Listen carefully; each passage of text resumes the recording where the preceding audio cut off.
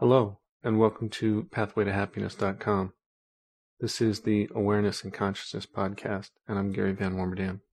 If some of the material here sparks your interest and you're interested in more of it, you can find a number of articles and other audio clips on my own website, PathwayToHappiness.com, as well as for those who want to go further and create self-mastery for themselves and mastering their own life, their attention, their emotions. I've created a whole series of audio sessions that you can download and listen to as a self-mastery program. It teaches you how to identify core beliefs, change them, shift emotional states, your point of view, all of those things. And there are a number of sessions when you sign up that are free for you to sample. First of all, I wanted to make a couple comments about the last podcast about core beliefs. And just something to keep in mind is that when it comes to finding, identifying, and changing your core beliefs, they pretty much are never about what you think they're about.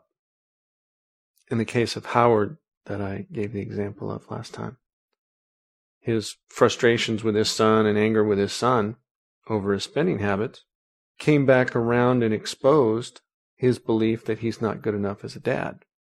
And just to point out what absurdity that is, because that belief, I'm a failure as a dad, is based on one particular aspect of what one of his children is doing. His adult children, grown children no less. And that his entire performance as a dad, as a parent, is based on that one issue. Seems kind of an exaggeration. I'm a failure as a dad discounts everything else that he's done. And yet, Howard believed it. Didn't look at any other evidence, took that one instance, and drew a complete blanket conclusion about his own self-worth and performance as a parent, based on one behavior that one of his children was doing. Big exaggeration. But that's kind of what the mind does. Best not to leave it run unattended in your life. If you want to be happy, that is. If it's really of no concern to you whether you're happy in your life, then please just let it continue doing what it's doing, and it'll take you wherever it takes you. One of those places that it tends to run uncontrolled is about fear. The big demon, fear. It's really no demon at all. Because when you look at the underlying stories, there's really nothing there, for the most part. In my experience, when you start pulling apart fears, really looking at what's underneath, they fall apart all by themselves. Take some time and skill to learn how to do that. Just to give you an example, fear of public speaking. What is that about? Well, you dig into it, and maybe there's someone who's afraid of embarrassing themselves, looking like a fool, fear of failing. People will laugh at them, think they're an idiot. There's a fear of doing a lousy job and that people will judge them and reject them. Fear of failure doesn't have as much to do with failing so much as what other people will think of them, and that fear of being judged or laughed at. But now let's take that fear and go one step further. That fear of being judged is really just a fear of pain, emotional pain, shame, embarrassment, feeling not good enough. So we're afraid of that pain. But how does that pain happen? That painful emotion doesn't happen because other people judge us. It doesn't happen because other people reject us. That pain happens because we assume and believe the assumption that that rejection other people have of us is true. Say they judge us as a failure. That belief they have of us as a failure doesn't hurt us at all. I'm sure people have thought us as a failure and we weren't fazed at all. But when we care what they believe, meaning we assume that what they believe is valid, then we are adopting that belief for ourselves. Oh, if they believe it, it must be true, which means now we believe it. So their belief in us as a failure initiates our assumption that we are a failure, and now we believe we're a failure. And with that belief, we reject ourselves. We make an expression of judgment. We make an expression of victim. We cast ourselves in a role and imagine ourselves as a failure. And with all that self-rejection and that belief in that false image of us, there's emotional pain. And that's the thing that we're trying to avoid, is the emotional reaction, the pain. Then what's the fear of? Is it fear of failing? Is it fear of people judging us? No, because those don't hurt. Certainly at some point in our life, we did something embarrassing in public, and maybe we were embarrassed at the time, or maybe we look back at it later, and we laughed our head off about it. And we really enjoyed looking back at that experience and laughing about it. Or maybe right there in that moment, we did something embarrassing and we laughed about it. Well, there's nothing painful about it, because looking back, or maybe right there in that moment, we don't judge ourselves. We enjoy it. It's a funny thing that we did. Well, there's nothing painful about that experience, falling on our face, because we don't judge ourselves for it. A very public, embarrassing event, and there's nothing painful about it, because there's no self-judgment. Then when it comes to the fear of public speaking, what is it we're really afraid of? It's not anybody else judging us. It's not failing. If we knew we were going to laugh about whatever happened, we'd be totally free to express ourselves. Then what we're really afraid of is of judging ourselves. We are really afraid of that we will believe those thoughts about ourselves, that we will believe that we're a failure, that we did something stupid, that we look like an idiot. Because only in believing those things will we feel emotional pain. Then the very peculiar thing is, here we are afraid of what we will believe about ourselves.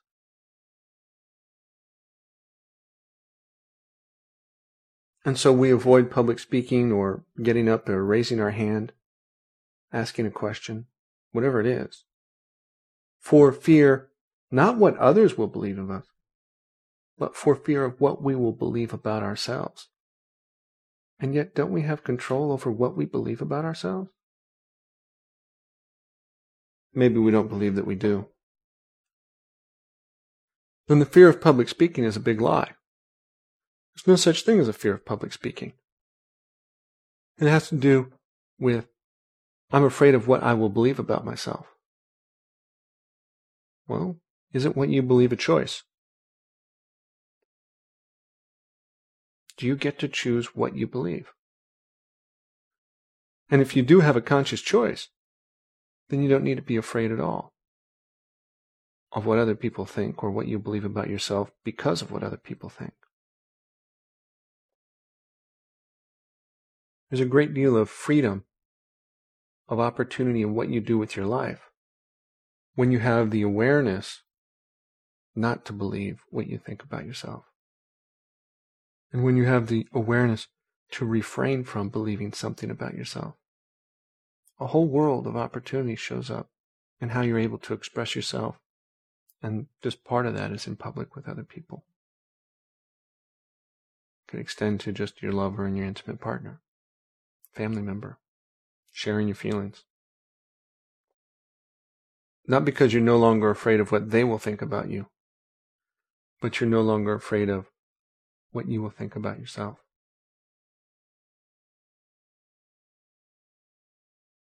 Here's another big fear. Another fear that's completely misnamed. Just like the fear of public speaking is really about the fear of what I will believe about myself. Fear of the unknown. Fear of the unknown is a big lie. It's really not about fear of the unknown. When we were children, and if you can't remember back to your own years as a child, watch children, young children. They're not afraid. They're not afraid to share themselves, take action, play. They're not even afraid of what's dangerous.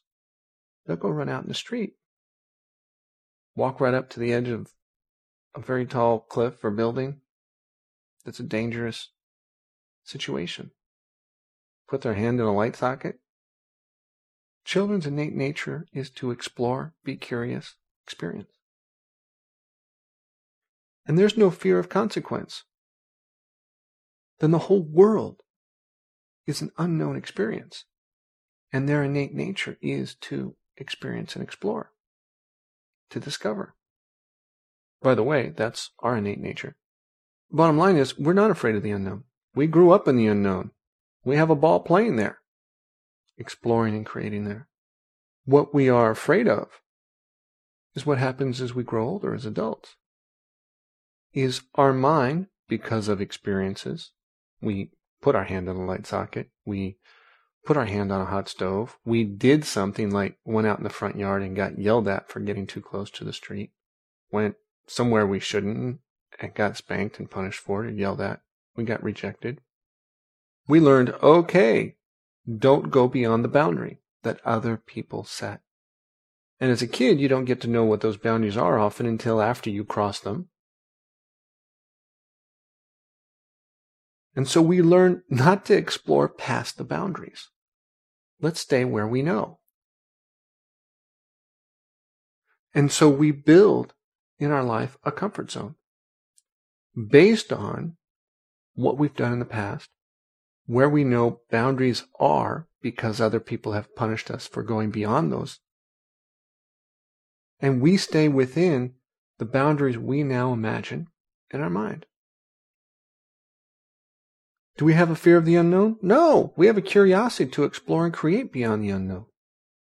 What we have a fear of is being punished for going beyond. What we have a fear of is the assumption in our mind that there will be some painful consequence that comes to us from somebody else for doing something different. That painful consequence may not be known to us, but we know, based on repetitive social programming, we'll call it domestication, punishment in the past, that when we go beyond a boundary, we will be punished. And we know that. Is it true? No. Generally not. As children, it was true, so we didn't play out in the street, thank God. As adults, not very many people punish us. Then the fear isn't of the unknown. The fear is of the known assumption. We know we will be punished. We know something bad will happen. We know there's something to be afraid of if I go do this new creative thing. Then it's not a fear of the unknown. It's a fear of a known assumption. Doesn't mean that it's true. We may know it to be true, but it's not necessarily true. Then again, we are not afraid of the unknown. We are afraid of what we believe will happen if we go do this unknown thing. We are afraid of what we know about consequences. And those fears and beliefs about painful consequences are just assumptions in our mind. They may or may not happen. We may not be aware of what we believe about what will happen, but we know it, buried somewhere in our subconscious. If you went exploring and took a core belief inventory about what will happen if, you'll get a clearer picture of what you're afraid of. And it's not unknown. It's a whole set of assumptions about consequences that you hold in your mind. Now, the unknown is an extraordinary, magical place to explore and discover. However, our mind hypnotizes us and say, oh, it's a fear of the unknown. And we buy the quick story because we believe what we think it's about,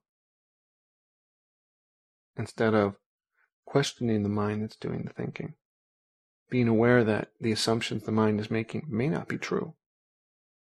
So the question is, why don't we challenge our fears? Why don't we attack them in this way?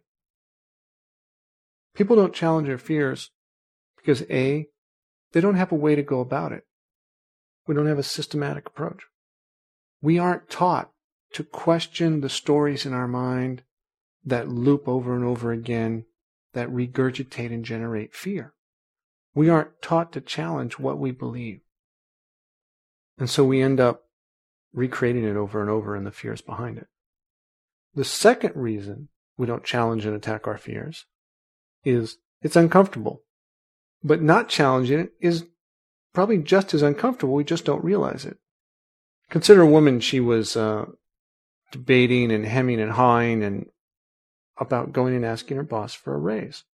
And as we went through the story, the scenario that she was playing in her mind was that if she got a no, she would go back to her office, feel like a fool, feel rejected, and it would activate a whole story from memory about her dad berating her for not being good enough and not doing what she was supposed to do. And feeling all that self-judgment in her imagination and feeling rejected and not good enough was the pain she was afraid of feeling. And therefore, she didn't go ask for the raise so that she could avoid the pain. Of course, what she wasn't aware of was that each day she thought about going and asking for a raise, or the multiple number of times a day that she thought about asking for a raise, that scenario would run in her mind of hearing a no. Her mind would imagine what it would feel like. Her mind would imagine all the stories in her head, all the self-rejection, and everybody else saying, I told you so. Then just by thinking about asking for a raise, she was dreaming up a whole story of self-rejection as the outcome. So this avoidance mechanism of I'm not going to go ask for a raise because I'm afraid of the consequences wasn't very effective, because every time she imagined asking for a raise, she was experiencing the consequences. And she would do it 3, 4, 5, 6, 10 times a day, experience the self-rejection in her imagination just thinking about it. And then she'd experience multiple times the next day and multiple times the next day, and over imagining the story of self-rejection as an outcome. Not a very good avoidance mechanism to actually regenerate that dream of self-rejection, the pain from it. When you multiply that out, how many times a day, and she realized what she was doing day after day. She's like, heck, I might as well go ask for the raise, get a no at a minimum, so at least I do the rejection once instead of over and over every day. Then asking for the raise, the very thing she feared, would have been far less painful. But our mind doesn't do the math that way. Our mind does this addictive kind of loop thinking over and over again, playing with scenarios and outcomes and self-rejections as a habit.